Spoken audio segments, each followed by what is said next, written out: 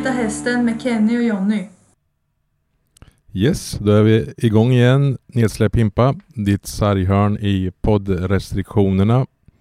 Hur är Din det? sol i decembermörkret. Det är det också. Det är många epitet här. De står på rad och väntar på att kastas in i programmet. Vi kommer bjuda på flera godbitar under säsongen. Jag laddar alltid lite inför den där och kom på det där igår. Det kändes bra. Ja, för er som undrar, det är jag som är Jonny och Kenny som är Kenny. Alldeles riktigt. Ja, vi sitter fint nog i guldrummet här i Himströmshallen. Mycket coronatänk där. Det är lite rymligare, mer luft som cirkulerar och så vidare. Inte minst med tanke på att vi får in en liten gäst här vart efter. Det är bra tänkt, kan det vara? Ja, vi kan ju garantera till alla våra så att säga lyssnare att det är coronasäkert den här podden. Kan man verkligen säga. På alla sätt och vis. Jag har gått runt med spårdetektor och kollat efter lösa partiklar i rummet. Jag ringde faktiskt Tegnell förut och han har besiktat det här rummet. Det är helt okej. Ja, då kör vi så. Avstånd är väl cirkus 2 meter till intervjuobjektet här på andra sidan det avlånga bordet faktiskt. Som kommer sen kapten Emil Lundberg. Hoppas vi dyker in här. Träningen pågår här just nu. Dagen efter 4-5 mot Väsby här i hallen. Kenny, vad känner du efter den matchen? Ja, rent matchmässigt man har smält det lite. Det är ju en jättetung smäll för att det där var ju, jag menar, självförtroendets skull tror jag det tog ganska hårt. De har ju torskat mycket på slutet. Väsby hemma i en match som man ska vinna egentligen. De hade ju 2 segrar mot dem innan på säsongen så att men hästen det är ingen katastrofusel insats, men det är ingen bra insats heller där inte. De hade lika gärna kunnat vinna, men återigen släpper de in 2 snabbare, det blir 4-4 och därefter kändes hästen lite sargat tycker jag. Ja, den samlade intrycket efter att jag var nere utanför omklädningsrummet igår var ju att det var deppigt. Det var inga överord kan jag säga. Jens Holmström såg och lät riktigt förbannad, tjurig, irriterad och frustrerad. Alla negativa ord som går att ta fram där. De behöver ju en trea och lite lugn och ro i truppharmonin. Men det får de fortsätta leta efter. Och det är ingen match nu på lördag heller, för den är ju corona framflyttad mot Kristianstad, eller hur? Ja, jag skrev det i min krönika, men jag tror att Tony Sabel och de flesta i laget tycker det är rätt skönt faktiskt. Kan de behöva lite lugn och ro, lite matchfritt, några fler dagar än vanligt och träna på och försöka hitta rätt liksom. Och visst, det kan ju vara så, får de en sketen 3 så kan det ju lossna helt plötsligt. Men det gäller att ta den där sketna 3 med och de kommer sällan gratis. Nej.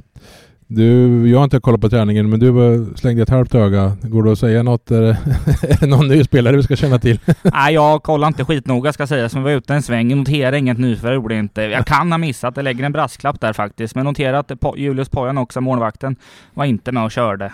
Och inte August Hedlund heller. August var ju väntat att han inte körde med kollektivet då.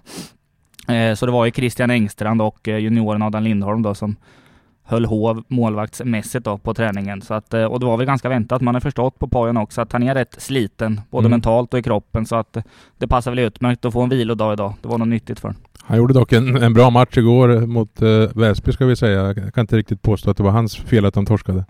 Nej. 1-1 målet, vad var det? 1 sekund kvar av första. Han släpper in den på ett retligt sätt. Det hade ju kunnat kanske inte knäcka honom, men måste vara jävligt jobbigt. Men han gör ju en godkänd insats. Absolut, kan inte lastas för förlusten. Men ja, det är nog viktigt för hästen att Engstrand kommer i form ganska fort här ändå. Engstrand, om man tänker rätt, i alla fall det senaste nyförvärvet. Det har varit så många in och ut där så man kan ha missat någon. Och den här podden kommer ut, vet vi inte exakt på teamslaget, men det kan ju ha hänt något då också. Det kan vara så kanske att Marcus Karlberg har blivit tillbaka kallad till Leksand, åtminstone tillfälligtvis.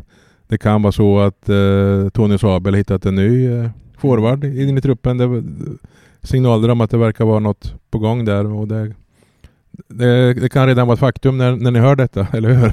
Ja, men det är en ruggig rullians i hästen, det får man säga. Jag var inte nog med alla NHL som kom, och sen alla har väl dragit nu utom Linus Högberg då, men sen är det mycket annat. Korttidskontrakt och det är lån hit och dit och det är nyförvärv och spelartapp, så att Ja, man får alltid vara beredd på att det kan dyka upp någon ny pjäs där ute. Yes, vi är kvar här i alla fall än så länge. Ingen av oss är inlånad eller utlånad. Eller vi har helt kontraktsäsongen ut. Jag fick inget NHL-kontrakt. Toronto nobbar mig, tyvärr. Ja. Är vi redo för att avlägga en dom gällande spårvagnsliga betyg dagsaktuellt på Vita Hästen? Ja, men det tycker jag. Och är det lite känslan kring hästen just nu vi tänker, eller? Ja, skulle jag påstå. Ska inte gå tillbaka till 90-talet och hitta några formkurvor därifrån. Ja, vem ska börja? Du kör, du ser sugen ut. Ja, jag låter bilan falla här. Det blir en 1 faktiskt. 1-5 här. Även att stundtals långa perioder så ser det bra ut, men man ska få upp det över 60 minuter och ibland så kan det gärna se halvpiss ut om man ändå får med sig en seger. Men så har inte varit fallet här riktigt de senaste veckorna efter Sörensen faktiskt. Du har väl räknat på det, Kenny, och jag litar. Var det 5 poäng av 21 på de 7 senaste? Ställde upp det i den här liggande stolen gjorde jag, så att det är väldigt noggrant uträknat med X och Y och skit, så att det stämmer. 5 av 21 på de senaste 7 då. Ja, det luktar ju inte slutspel och liksom vårfest om de siffrorna, så att de bör ju bättra på det. Och det är lite med de siffrorna i ryggen som jag levererar min 1 faktiskt. Så är det. Ja, men jag är med det också. Hade de tagit 3 mot Väsby, hållit undan, då kanske man hade sneglat åt en 2. Ja, men nu är det en 1. För det är inte bra. De är nästan under isen kan man ju på ett sätt säga. Så att nej, det går inte att sätta något annat än en 1 på hästen just nu. Så att det är många frågetecken. Vi är eniga där och vi gör så att vi kanske kan se slutet av träningen och så invänta Emil Lundbergs klartecken att han kommer hit till mikrofonen också. Vi laddar här nu för fullt. Ja, vi återkommer. Hej så länge. Veckans gäst. Japp, då är vi tillbaka och nu är kedjan komplett där. Vi har fått in vår center på andra sidan bordet. Välkommen Emil Lundberg. Tack så jättemycket. För ordningens skull, godkänner du coronaavståndet här? Jag tycker ni gör det jätteproffsigt här uppe. Det är världsklass på det här, så att absolut, VG plus. Ja, bra. Då känner vi oss hemma på den fronten. Du har ätit, duschat, tränat framförallt. Känns det? Är bra? Det är ganska skönt dagen efter en förlust att träffa grabbarna, träna och sen lämna det åt sidan och sen gå vidare. Så att nu känns det bra. Men det var en ganska tuff träning, så att det känns att man har varit på jobbet idag. Innan vi går vidare, det kanske du vill, men om vi backar istället till igår då, torsken mot Väsby, vad hände så att säga? Nej, men jag tycker att vi får matchen lite dit vi vill. Jag tycker att det är slarvigt av oss att släppa in det där målet i första perioden med 1 sekund kvar. Sen otur kan man säga också, en konstig studsgrej. Ja, det är väl lite så när man är i lite tyngre perioder så är det ofta de där studsarna som går emot den. Sen i andra perioden så går vi ifrån och har en ganska skön och stabil ledning där inför sista. Och sen så blir det väl automatiskt att jag tycker att vi ger dem lite för mycket. Men samtidigt så har vi 2-målsledningen kvar med 8-10 minuter kvar eller något sånt där till powerbreaket. Och sen efter det så då blir vi blir ju ängsliga. Vi vill ha den här vinsten så mycket och istället för att brösta upp oss så blir vi lite små och ja, de får göra två enkla mål och sen så tycker jag deras sista mål så tycker jag att de gör det ganska bra. De fyller på med en back som går runt alla och liksom, sen lyckas de få returen rakt ut till honom och det är ett bra hockeymål gjort av dem. Jag tycker att jag har kollat på det här i efterhand så att det gör de bra och sen tredje målet vi släpper in jag ska inte tappa pucken i anfallszon, men sen samtidigt så vi är ändå mer än de hem, så att det känns som att det är de där målen som inte ska behöva bli mål när vi är tillbaka. Och sen straffarna är de är vad de är liksom. Ja. Så, men. När ni har 4-2 där, med tanke på hur det har gått på slutet, börjar ni tänka, du nämnde att ni var ängsliga förut, det är för mycket tankar då kanske, eller hur upplever du det inifrån båset och sådär? Ja, alltså man försöker att det inte ska bli så. Hade vi vunnit 2 raka, då tror jag inte det hade varit något problem. Så där funkar idrott, att det är just de där grejerna man måste vända på. Då ser läget helt annorlunda ut, och då kan man ta med sig lite andra grejer. Så jag tror att utan att någon vill eller liksom tänker på det så blir det automatiskt att man är så rädd att tappa grejerna, och sen så skiter det sig. Men det där är någonting vi måste jobba på och liksom få bort. Vi är inne i en liten tuff period nu, men jag har hellre en tuff period nu än i slutet på säsongen. Så att alla lag går igenom det här, och nu har vi fått känna på det nu. Och nu får man se hur man tar sig ur det här och hur man svarar på det framöver. Exakt, hur gör man? Finns det någon standardformel eller är det olika beroende på vad som har hänt så att säga? Eller? Nej, men jag tror att det är mycket mentalt. Jag har spelat i ett lag som har åkt ur en serie. Och skillnaden då och nu, det skulle jag säga ändå är ganska stor. Jag tycker att vi har både en ledarstab och folk runt omkring och grabbarna i laget som håller en väldigt positiv och glad attityd, även fast det går och griner lite tungt nu, och vi kör på och tror på det vi gör, och det känns ändå bra liksom när vi är ute och tränar och gör saker. Vi vet om att vi inte har spelat tillräckligt bra på slutet, men när vi kommer till träningar och så dagen efter förlusterna, så tycker jag ändå att vi håller humöret uppe och liksom fortsätter tro på det vi ska göra och inte börjar hitta på massa andra saker. Och jag tror det är ganska viktigt, för om man jämför det med mitt år i Karlskrona när vi åkte ut där, då var det mycket gnäll och grupperingar och många sådana saker. Och det ser jag inte ens skymten av i det här laget. Så att jag är inte orolig på det sättet, utan jag tycker att vi har tacklat det här bra liksom, men man måste börja vinna hockeymatcher också. Man vill ju vinna så snabbt som möjligt igen då, men du menar att det behövs en seger ganska kvickt nu då, för att inte komma i någon spiral där? Nej, alltså som jag sa, så att det hade varit ännu lite, alltså vad säger man, panik eller om man säger så, om det hade varit i slutet på säsongen och det är någonting man håller på att tappa. Nu är det liksom, nu har vi spelat 20 matcher, 21 matcher kanske. Så det är mer än hälften av matcherna kvar och det är jättemånga poäng kvar att spela av. Så jag tycker fortfarande att vi har en tuff period nu, men det känns ändå som att kommer den inte nästa match, så fortfarande, så för mig är det i alla fall ingen panik, och jag tycker inte att det är någon panik alls i laget heller, utan som sagt, jag tycker att det är huvudet högt och alla kommer med bröstet upp och liksom skojar och tjoar och kimmar på träningar och omklädningsrum och sådär, och jag tror att det är det viktigaste just nu. Och sen spelar det ingen roll om vi vinner nästa match heller, utan då är det fortfarande, vi ska vara det laget vi är, och sen, men jag tror att en vinst gör att vi kommer liksom mentalt kanske bara känna oss lite lugnare. Spelmässigt då, något du tänker på de här 20 eller 21 matcherna? Det är mycket mentalt hockey då, men något spelmässigt du känner att det där måste vi höja upp liksom? Ja, men det är väl framförallt matcherna som vi har vunnit och spelat bra i. Då har ju defensiven varit väldigt bra. Problemet vi har gjort är att vi har liksom tappat det i några matcher, och det är det som har gjort att det kanske sprider sig en liten oro, men att det har blivit mer så här, fan, inte nu igen liksom, att det liksom har läckt liksom mer bakåt än vad det borde. Så det är väl framförallt det att om vi hittar vårt försvarsspel och är stabila, så kommer det vara lugnt, för att visst, det gick några matcher där vi inte gjorde mål, men göra mål kan vi. Vi har gjort ganska mycket mål här om man jämför med många lag, så att mål kommer vi att göra, utan man vinner matcher med ett bra, stabilt försvarsspel, för då kommer det offensiva senare. Det är lättare att ändra på det än att ändra på ett försvarsspel. Hur är du som kapten i sådant läge? Steppar du upp en nivå på något sätt, eller har du samma oavsett hur det går i tabellen?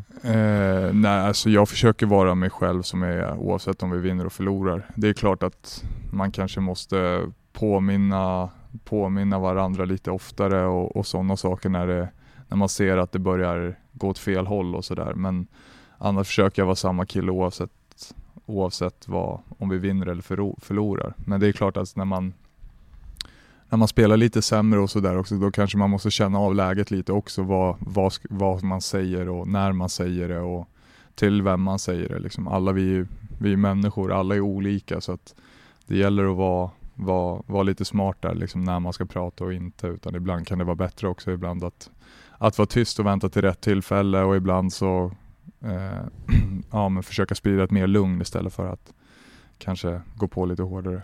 Har det varit enbart positivt att vara kapten, eller har det varit, för det var nytt för dig att vara lagkapten i Hockeyallsvenskan här, har det varit lite betungande på något sätt, att man känner lite press, eller hur har du upplevt det hittills? Nej, men det har varit lite både och. Men fördel till det positiva tycker jag. Sen är det klart att ibland när man känner att om det har varit någon match när vi inte har varit liksom redo, eller liksom sådär, att det har varit lite dålig energi och sådär, då känner man väl ett lite större ansvar, att det är en själv som har inte fått laget dit vi ska liksom, utan att man ska vara en ledare och liksom få igång laget. Så är det klart att i vissa stunder så har det känts att man kanske tar på sig lite mer än vad man borde, men jag tror att det är ändå ganska naturligt, och i vissa lägen ska man ta på sig mer vad säger man, kritik och sådär också, så att lite upp och ner, men det är inget jag ångrar att jag sa ja till att bli kapten. Är du så att säga alltid positivt pushande, eller kan det vara någon halv hårtork mot någon enskild spelare om det krävs också?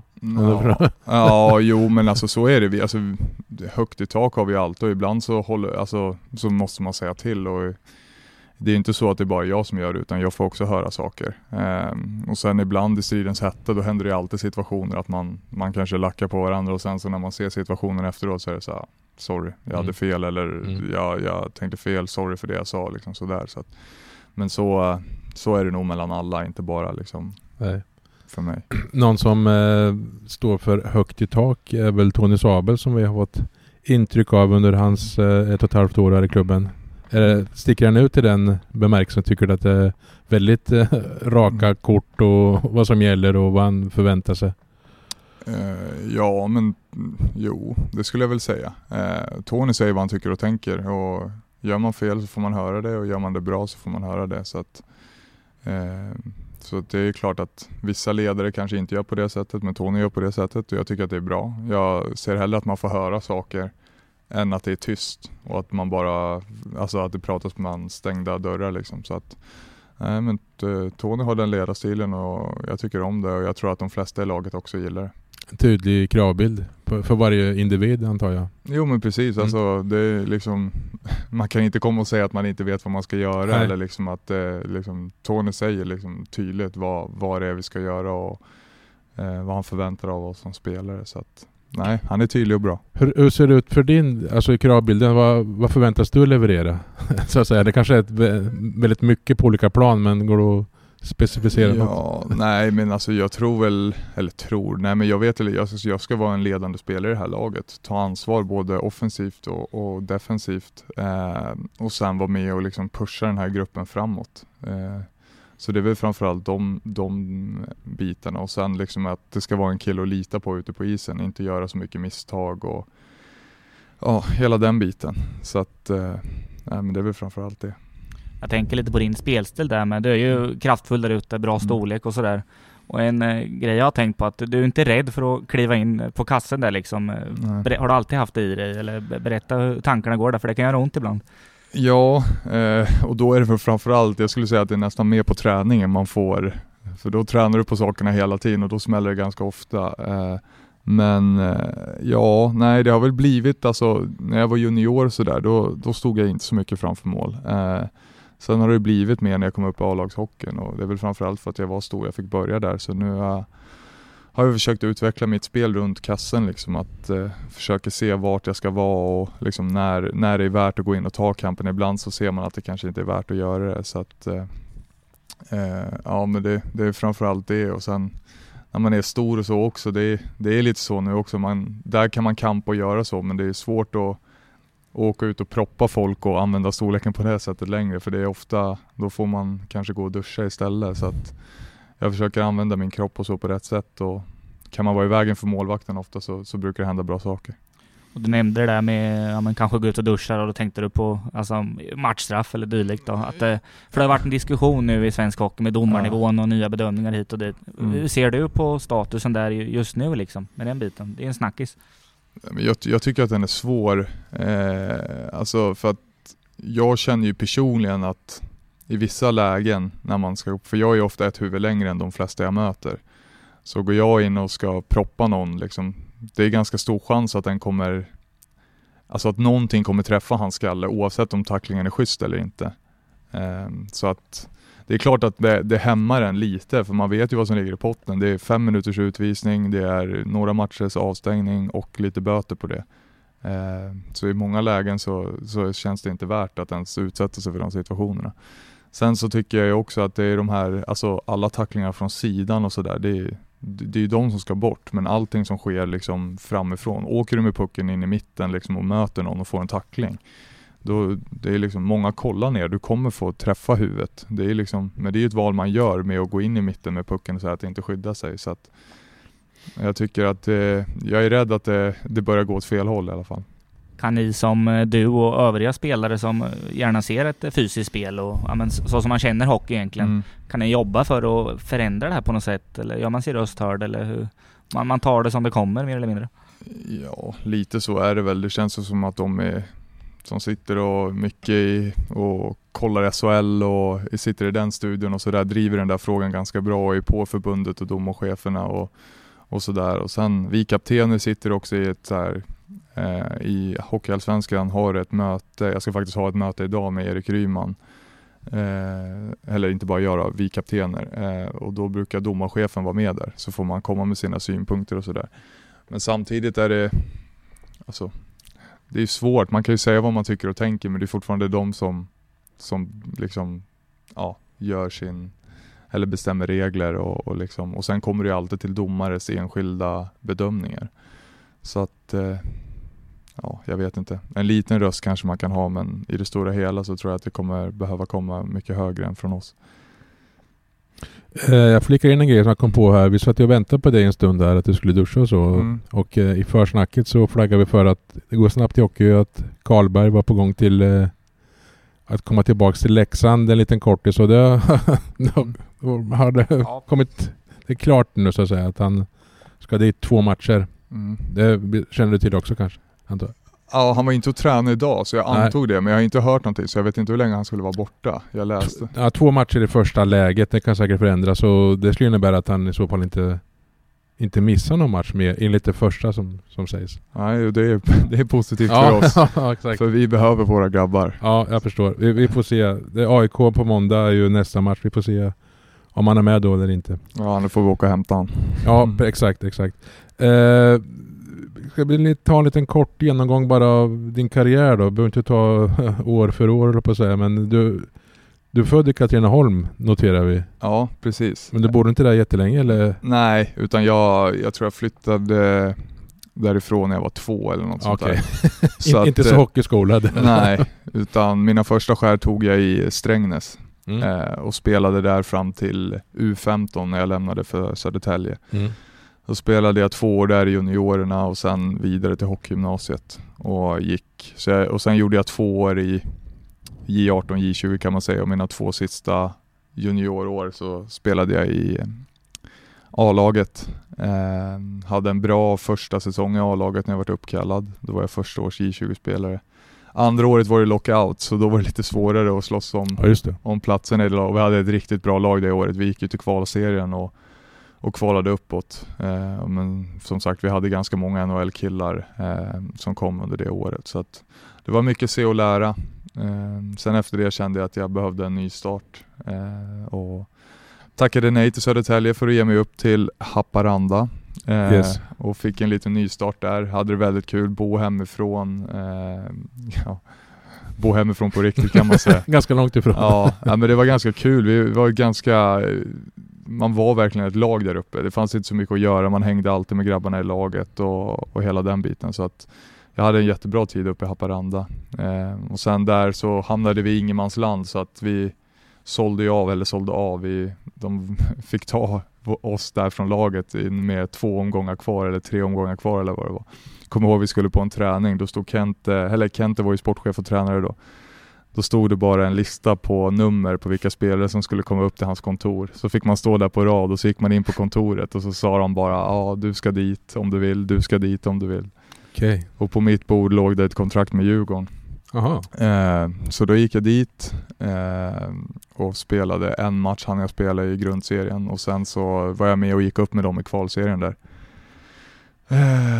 Och det var ju ganska mäktigt att göra den resan. Så att från Haparanda till Stockholm och sen gå upp med Djurgården, det var en händelserik säsong.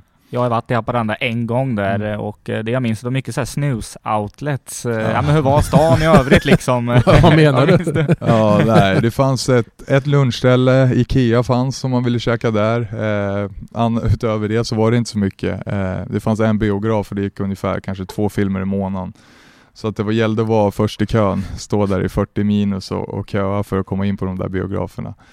Men nej, som sagt, annars var det mycket att man umgicks med grabbarna i laget bara och sådär. Och vi var ju mycket ute och reste och sådär. Så att men det löste sig ändå ganska bra. Sen har du ju Tornio som ligger precis bredvid där, som man var över där några gånger. Finska sidan, ja. Ja, precis. Så att där fanns det väl lite mer restauranger och sådana grejer. Så att man löste det ändå på de sätten. Är det lättare att kanske få ett bra hockeylag i en liten håla så att säga, att man kommer samman och fokuserar på ett annat sätt? Ja, så är det ju. Sen så tror jag att alltså med de resurserna som Asplöven hade så var det kanske ohållbart över tid. Alltså Kente prickade ju nästan rätt varje år med alla spelare. Han tog ofta dit unga, hungriga som ville vidare i sin karriär och det visste han om. Han visste ju att han i stort sett skulle få bygga om laget varje år. Men det var kanske det som gjorde att det gick bra också, att alla brann liksom och ville göra så bra säsonger som möjligt. Och sen så hade han en liten stomme där som gjorde några säsonger där och liksom jobbade på liksom i det tysta och ändå fick laget att fungera. Så att ja, men sen så var det kanske inte den sexigaste bortamatchen för de andra lagen att komma upp dit heller. Så att jag tror vi vann mycket på det också, att lag kanske hade det lite jobbigt med resan dit och hela den biten. Så att nej, men det var kul. Det var kul. Vi ska inte dra hela din story, men 4 SHL-säsonger har du i Djurgården och Karlskrona. 2 var där. 2 sessioner i Björklöven i Allsvenskan. Och Björklöven var ju den klubben du kom från då till Vita Hästen här inför den här säsongen. Varför blev det Hästen då? På dra det ännu en gång. Ja, men det var... Jag hade ett bra snack med Tony och Tony visade att han verkligen ville ha hit mig. Och som sagt, jag känner Tony sedan tidigare. Och sen ville jag ha en nystart från förra säsongen. Vi gjorde en jäkla resa som lag förra året och hade det jättekul. Jag hade det tufft med skada och hela den biten, men det var fortfarande ett väldigt roligt år och det slog poängrekord gjorde vi och jag tror jag hade haft bra chans att slå ut något av SHL-lagen, så det var surt att coronan kom. Men som sagt, nej, sen ville liksom geografiskt sett, vi med familj och så nu så bor vi eller har familjen hemma i Nykvarn precis utanför Södertälje, så det är nära och bra. Och sen så kändes det som att Vita Hästen hade liksom en liten ny satsning på gång och hade liksom något spännande på gång, och då kände jag att jag ville hoppa på den resan. Så det var väl en del faktorer som spelade in, men i slutändan också att jag ville spela hockey igen och liksom visa upp att jag kan spela bra hockey, och det kändes som att jag hade störst möjlighet med det i Hästen. Få en större roll typ? Jo, men precis. Och sen liksom alltså vara med och liksom konkurrera från start och skulle försöka hålla sig hel liksom från början och vara med. Så att, nej, men jag är glad att jag valde Hästen. Finns SHL-drömmarna kvar? Ja, alltså både och. Jag tror att det blir 28 nästa år. Och jag tror att många SHL-klubbar kollar nog på lite yngre killar än mig, så det är ganska naturligt. Men det är klart att man alltid vill spela så högt upp som möjligt. Och det hade varit kul att testa igen. Nu har jag ju spelat några säsonger där, så jag vet ju hur det går till och sådär. Och jag vet att jag kan spela i SHL. Men ja, jag försöker inte tänka så mycket på det nu, för jag vet att jag tror också att man måste, när man väl är där så gäller det att hålla sig kvar också. Men som sagt, gör man det bra liksom och spelar bra hockey, då är ingenting omöjligt. Men ja, jag trivs ganska bra där jag är nu. Vi har varit inne på Hästens säsong, men din säsong på det personliga planet, är du nöjd hittills? Ja, både ja och nej. mitt mål är också den här säsongen var att jag skulle hålla en hög lägsta nivå. För det tycker jag har varit min lilla akilleshäl tidigare säsonger. Att topparna har varit riktigt höga och sen dalarna har varit väldigt djupa. Jag tycker att jag förbättrade. Jag tycker inte att jag har fallit ut liksom någon match riktigt ordentligt. Det är väl kanske någon match här som inte har varit liksom bra. Sen har man gjort sämre insatser, men jag tycker ändå att det ändå har varit, man har gjort andra saker bra. Och sen poängmässigt kan jag ju inte klaga. Det är liksom varit typ 1 poäng per match, så att det är kul och det får man ju självförtroende av, och speciellt när det fortsätter rulla på, så att det är såklart bra, men jag skulle ändå önska att jag hade fler matcher som var riktigt bra i spelet. Jag tycker att vissa matcher har varit lite sådär. Det känns som att jag har mer att visa liksom ute på isen liksom prestationsmässigt, inte bara i poäng. Den här interna poängligan toppar ju du just nu av de spelarna som är här nu då. Jag skulle säga det för att Sörensen... Ja. Kollar man på det inom laget, är det en viktig så att säga? Sneglar du på det? Nej, det skulle jag inte säga att jag gör så, utan jag skulle bara vara glad om alla var där uppe och kunde slåss, såklart, men så funkar det ju inte i ett lag. Det blir alltid några som sticker ifrån och sådär, och jag tror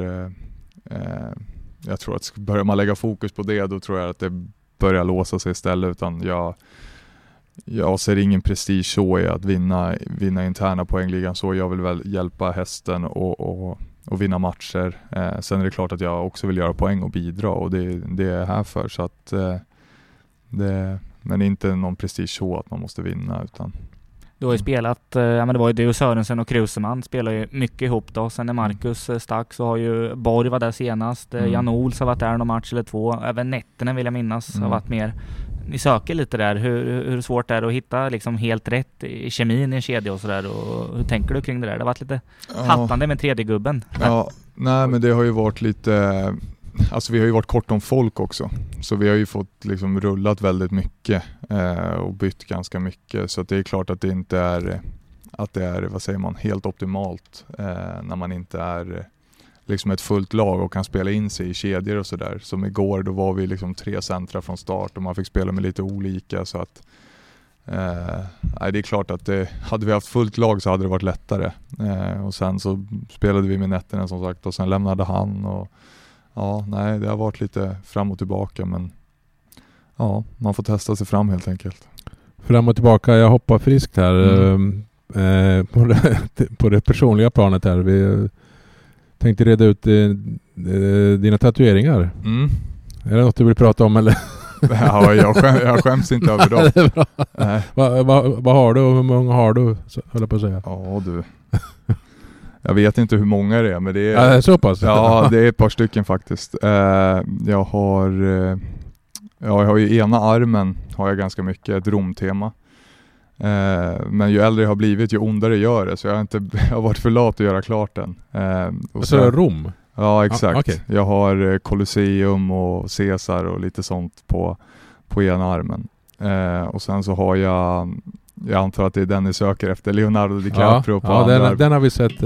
Ja, den är från filmen Wolf of Wall Street.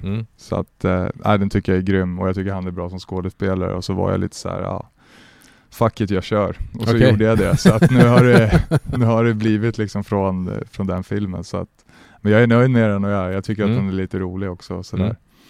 Och sen har jag en liten fisk på foten också. Men den är från en midsommar, och den har jag gjort själv, så att den... Låter nyktert och bra. Ja, exakt. Så att min farbror hade en tatueringsmaskin, så då tänkte jag också där, men jag testar. Och den ångrar du inte heller, eller? Nej, den är så liten också. Den har nötts bort nu i skridskon och löparskorna, så den syns inte så där jättebra. Så att den är nästan osynlig nu, så att... Ja. Men på tal om Leonardo DiCaprio där, Wolf of Wall Street, jag har förstått att aktieintresse, börsen följer du så att säga? Ja, jag och Borg brukar ha ett litet möte där varje morgon, och Saman när han är här nere och kollar, så att jag tycker att det är kul.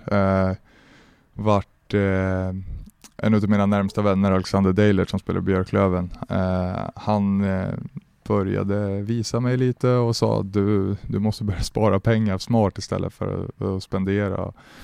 Ja, jag tänkte så här. Sen började han lära mig, jag fastnade lite för det, och sen har det blivit några böcker senare, så att nu sitter jag och Men jag skulle inte säga att jag är någon sådär, jag är inte någon daytrader eller något sånt där, utan det är ju mer att jag följer börsen. Jag tycker det är kul att läsa om bolag och investera långsiktiga saker, utan jag är ingen risktagare på det sättet. Jag har en liten del av portföljen som jag chansar lite med, men annars är det mer för framtid. Det är inte aktuellt att det blir en Wolf of Wall Street-figur när skriften har lagts på hyllan? Nej, det tror jag inte. Då tror jag livet går ganska ut för snabbt, så det ska jag hålla mig ifrån faktiskt. Jag får nöja mig med att ha lite på huden istället. Lyssnarfrågor. Ja, då har vi fått in lite frågor här. Fortsätter ser jag på det personliga planet här. Nej, det kanske inte kan säga, men lite icke-hockeyrelaterat i alla fall. Från Linkan. Jag vet inte om han har någon Linköpings anknytning, men det ska vara osagt. Frågan är, vem är musikansvarig i omklädningsrummet? Finns det någon sån? Ja, det gör det. Det är Degen. Okej. Han sköter det varje dag. Han har med sig sin högtalaren uppe eller till gymmet och ovanför gymmet när vi kör uppvärmningar, och det är han som styr både hem- och borta matcher. Vad är det för musik då? Oj, det är allt möjligt, högt och lågt. Ja, det är väl allt utom svensk musik. Det är mycket, vad ska man säga, vad heter de här? Det är mycket olika DJs och sådär, lite techno-varianter. Det är åt det hållet. Ja, det är inte så mycket hårdrock låter. Nej, det är det absolut inte. Utan det är mycket techno och liksom DJs och hela den biten som han kör. Och det brukar man höra ibland, för innan matcher också så sitter han med sina stora hörlurar och dunkar också, så att man brukar höra det ganska bra. Ja, är det någon som får ha några åsikter i frågan, eller är han enväldig där? Eller? Nej, men vi om vi säger så här på dagarna och så, nu sitter vi ju i 2 omklädningsrum. Just det, så corona-anpassat. Ja, precis. Så nu i, vad ska man säga, vårat riktiga omklädningsrum, där sitter inte han nu. Så han sköter musiken i andra omklädningsrummet. Vi brukar mest sätta på en i vårt omklädningsrum på tvn där, så drar vi igång någon lista på YouTube och så låter vi det rulla. För det blir för jobbigt att sitta och knappa in på och söka på en låt hela tiden. Ja, så att jag missar lite av hans musik just nu, men man får göra det bästa situationen. Ja. Vi går vidare här. Wayne Gretzky har skickat in tydligen. Gretzky står det. Jag tillåter mig tvivla, men frågan är, hur svårt har det varit med alla spelare som har kommit och gått? Några lån som har varit här och lämnat, och folk har kommit in. En målvakt senast i dagarna här och så vidare. Ja, nej men alltså det är klart att det inte är helt optimalt. Alltså grupper och liksom sådär ändras hela tiden när det kommer in nya och lämnar nya.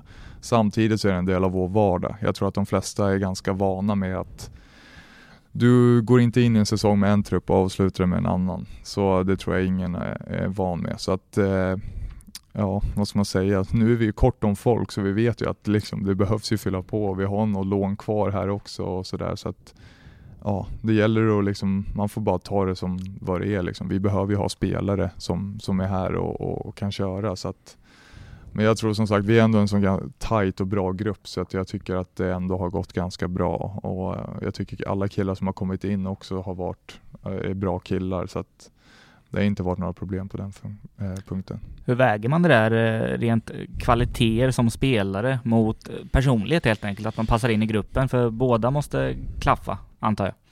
Ja, alltså personligheten skulle jag säga är viktigare när du kommer in sent. Att du kan anpassa dig till, för vi står för någonting här i omklädningsrummet och på isen, och liksom faller man ur den ramen för att köra sitt eget race, så kommer det aldrig att funka.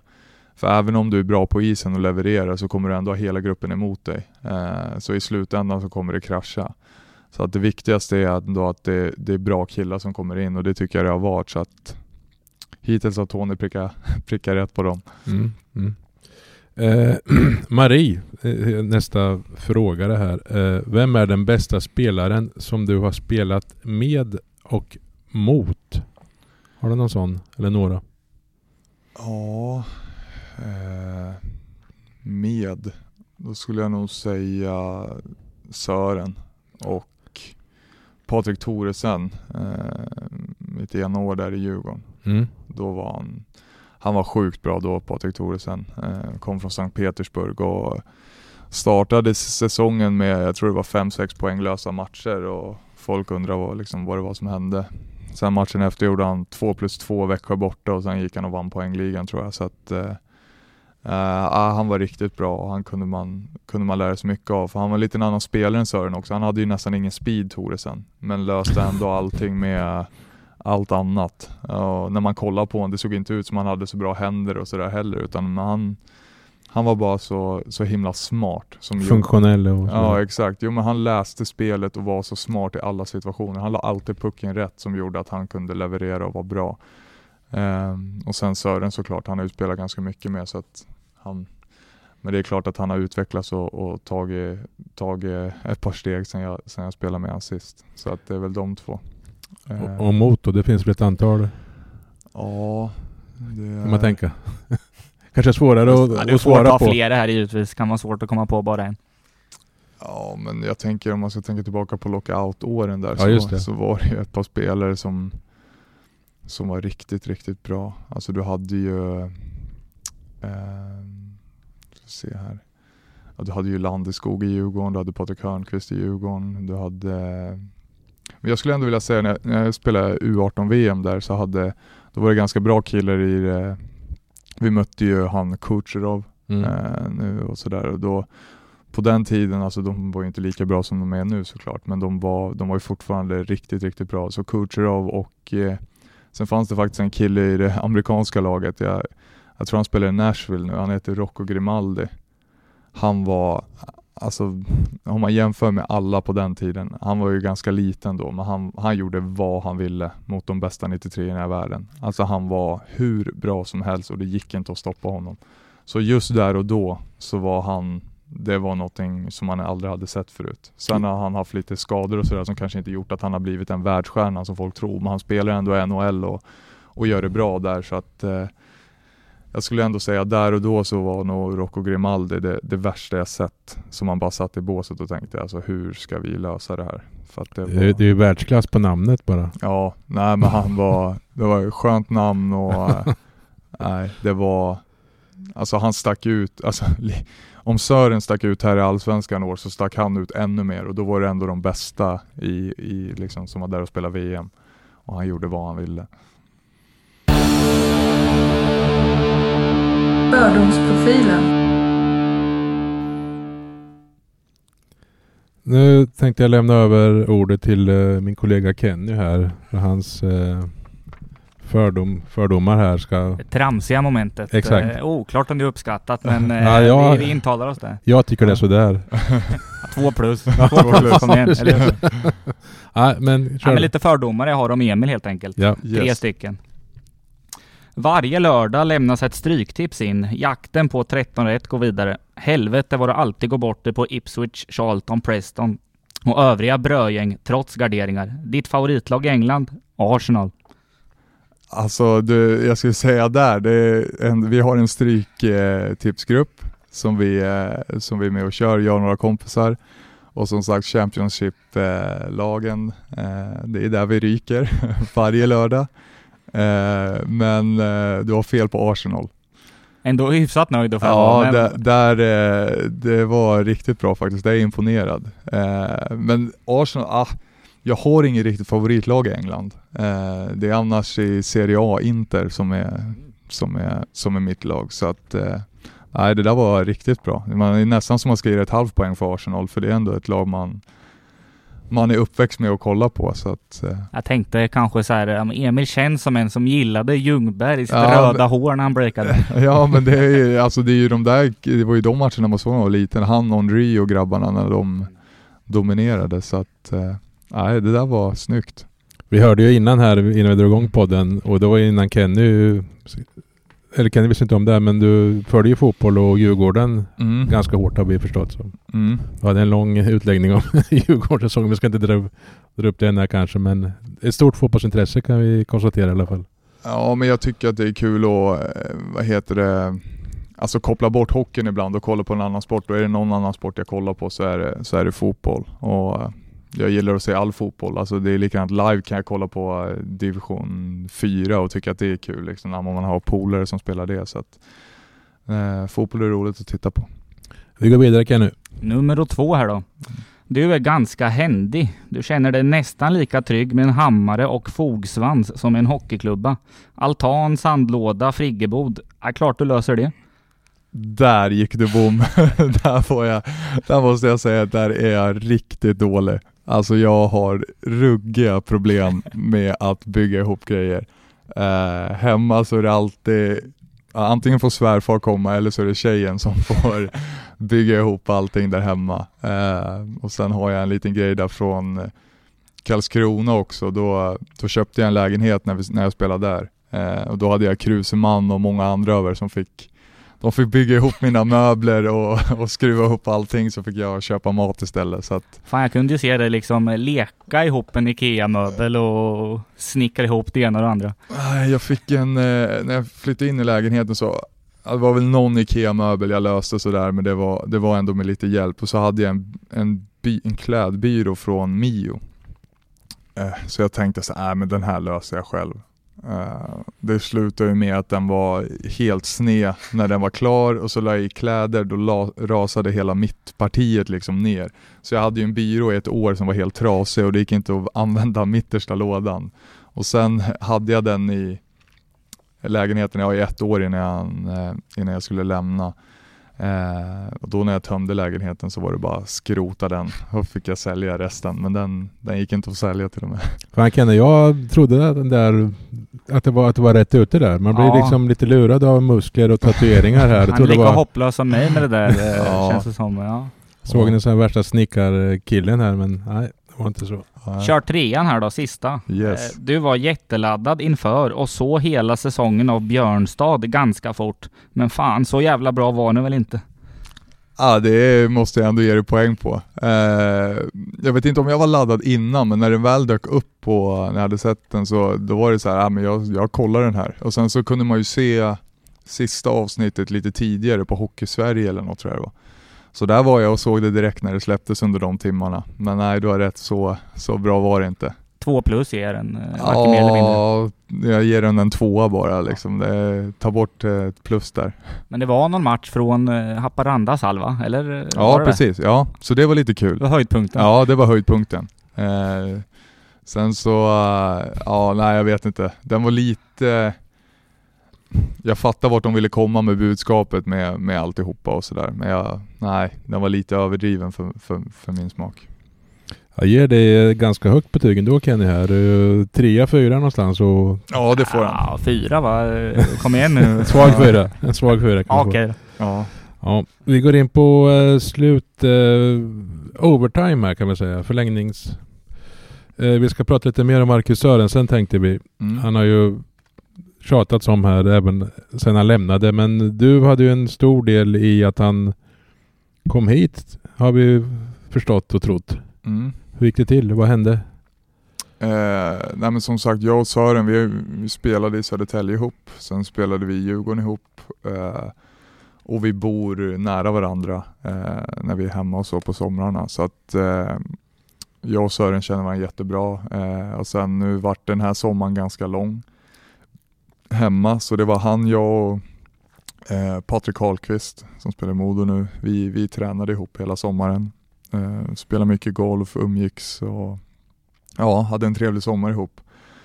Och sen så skulle jag flytta hit och börja liksom allting, och då började det här med lånen att dyka upp. Och sen så visste jag ju att alltså NHL drog igång där under sommaren eller när det var, när de körde igång sitt slutspel. Ja, just det, återupptog det, ja, precis. Ja, precis. Och då var ju inte deras lag var ju tvärsist eller vad de var. Så att de skulle ju inte spela det. Så att jag visste ju att han inte hade spelat hockey på länge. Och sen så gav jag liksom han en fråga. Kom hit och spela då. Och då tror jag att det väcktes något hos honom, att det var liksom, fan varför inte liksom. Och sen så sa jag det till Tony också, tror jag, och Tony hörde av sig till Sören och så hade gick igång på alla cylindrar, kan jag tänka. Ja, nej men och sen Tony har haft Sören sen tidigare också, de känner varandra, så det tror jag också gjorde mycket, att Sören liksom visste vilken tränare var som var här och hela den biten, och Tony vet hur man ska vara med Sören och sådär också, så att jag tror att deras relation var också väldigt viktig, att Tony hade också en stor del i det där. Och sen Ja, och sen är det ju mycket som ska klaffa med liksom, han är ändå en ordinarie NHL-spelare gentemot många andra som har varit i Allsvenskan i år, så att det är väl ganska många faktorer, men till slut så löste det sig, och det var jäkligt kul att det blev så. Lite pappersarbete och lite ekonomi som ska till, kan man tänka. Ja, precis. Ja. Och sen så är det ändå många personer där borta som ska liksom låta, det är alltid en skaderisk när du sätter på dig skridskorna och hela den biten, och liksom det är ju frågan om det är värt att riska en spelare som ändå spelar ordinarie i deras lag. Så att det var... Det här kanske inte du vet, men såg de ändå ett värde i att han höll igång, så att säga, eller är det för tidigt? För att han skulle ha någon nytta av det till NHL, om du fattar vad jag menar. Ja, nej, men det vet jag att de såg ett värde i. Annars hade de inte släppt honom. Nej. Och som sagt, det var så länge sedan han spelade matcher och hade varit på hockey liksom. Så att nu liksom, säg att NHL drar igång, jag vet inte nu senaste vad han har hört, men mitten på januari. Det är ju nästan ett år utan hockey för hans del. Så att han fick vara här och hålla igång ett par månader var ju bara, tror jag de såg bara som positivt. Du som spelat med honom, sett honom, följt honom, vilken nivå av sig själv procentuellt sett kom han upp i här? Han själv hävdade att det var ju inte nära 100%, så att säga. Nej, men alltså det jag tror Sören menar, liksom så här, det är lätt att stirra sig blind på poäng och hela den biten. Och det var lite det jag menar med personligen också, att ibland har det kanske kommit någon poäng även fast man kanske inte har varit 100 och hela den biten. Men med Sören så tror jag mer... Alltså Sören är en spelare som spelar på energi och han behöver saker som triggar igång honom. Och han är ju en väldigt fysisk spelare även fast han inte är så stor. Så jag tror väl att det var framförallt det där tagget till vissa matcher och så han känner att han inte liksom har kommit upp i liksom i 100 i nivå, och då är liksom spelet kanske också blivit lidande, och sen när han känner att han inte kan spela fysiskt på det sättet heller som man kan göra där borta i Sverige, för han har väl också liksom, han var ju nära på att åka på en avstängning där eller var liksom granskad och hela den biten, så då är det svårt att gå 100 med liksom hans spelstil, men liksom summa summarum så spelade han ju ändå en väldigt bra hockey, så att bidrog till något poäng till dig också. Jo, det gjorde han. Så att men det var kul att ha honom här. Vad är det en sån som Sörensen har då? Han är ordinarie i NHL, har varit några år. Vad är det han har som men du och övriga som spelar i Allsvenskan saknar liksom? Ja, men om man tänker Sörens spelstil också, så är det ju så här, han har ju det här också att han, alltså med hans skridskoåkning, så han kan ju göra någonting med den. Han kan göra det här lilla oväntade, och sen så alltså han är ju väldigt, alltså tänka på, det är ingen som tar pucken av han i hans fart också, och då blir det väldigt svårt att försvara sig. Så det är väl framförallt det, men sen så han är en ganska komplett hockeyspelare. Han kan både göra mål och spela fram, och det är svårt att sätta fingret på liksom exakt. Vissa spelare har det liksom. Men för hans del så alltså jag tror att det han har gjort som många andra inte gör där borta liksom, han har ju liksom accepterat en roll där uppe och gjort den väldigt bra, och sen har han utvecklat sitt där med att täcka puck och hela den biten. Jag tror att det är många som kommer där till NHL som aldrig slår sig in och sen inte får chansen igen. De utvecklar inte sitt spel liksom med det här med att täcka puck och vara stark och sådana situationer, och det har han gjort väldigt bra. Det är därför han slog sig in och blev ordinarie.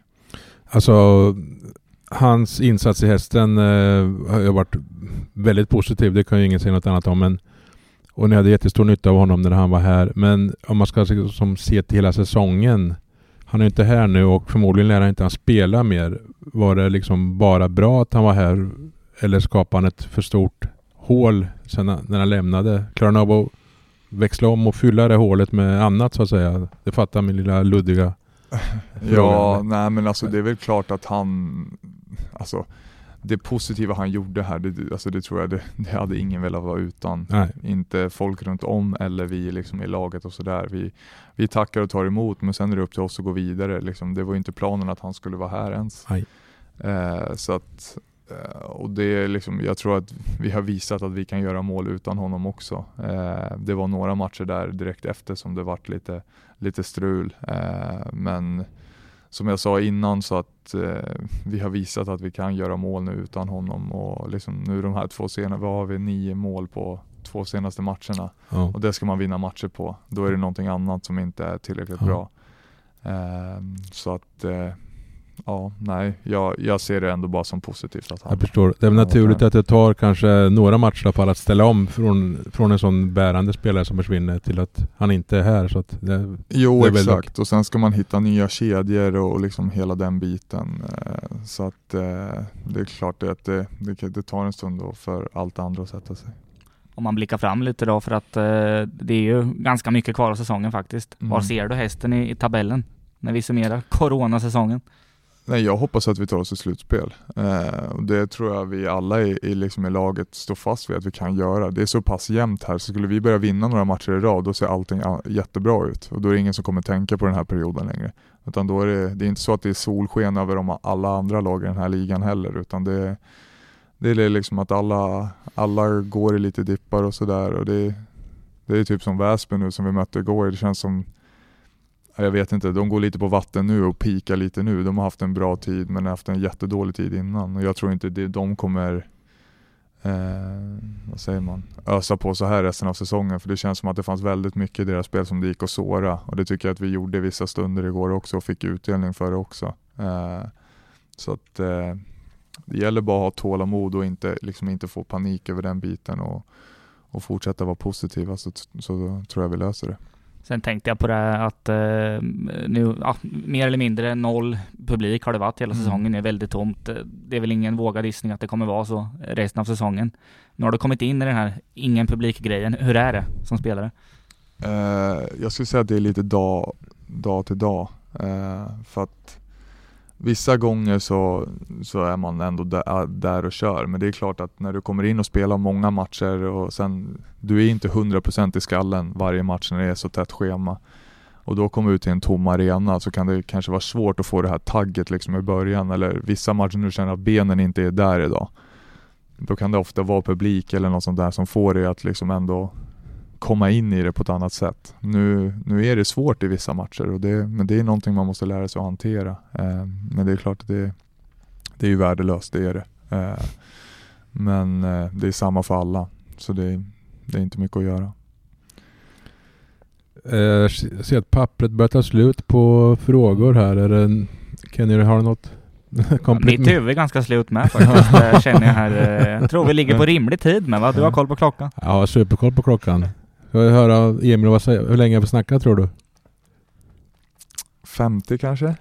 50 exakt nu. Oj, den var nästan bättre än hans fördomar. Ja, det var 5 plus faktiskt. Ja, det var svårslaget. Ja. Helt osannolikt faktiskt. Ja, men är det något du vill ta upp? Något vi har missat att penetrera här? Nej, jag tycker att vi har fått med ganska mycket på 50 minuter. Ja. Ja, superbra. Tack för att du tog dig tid där. Tack så mycket. Ja, tack själva. Och tack till er som lyssnar. Vi hörs. Hej hej.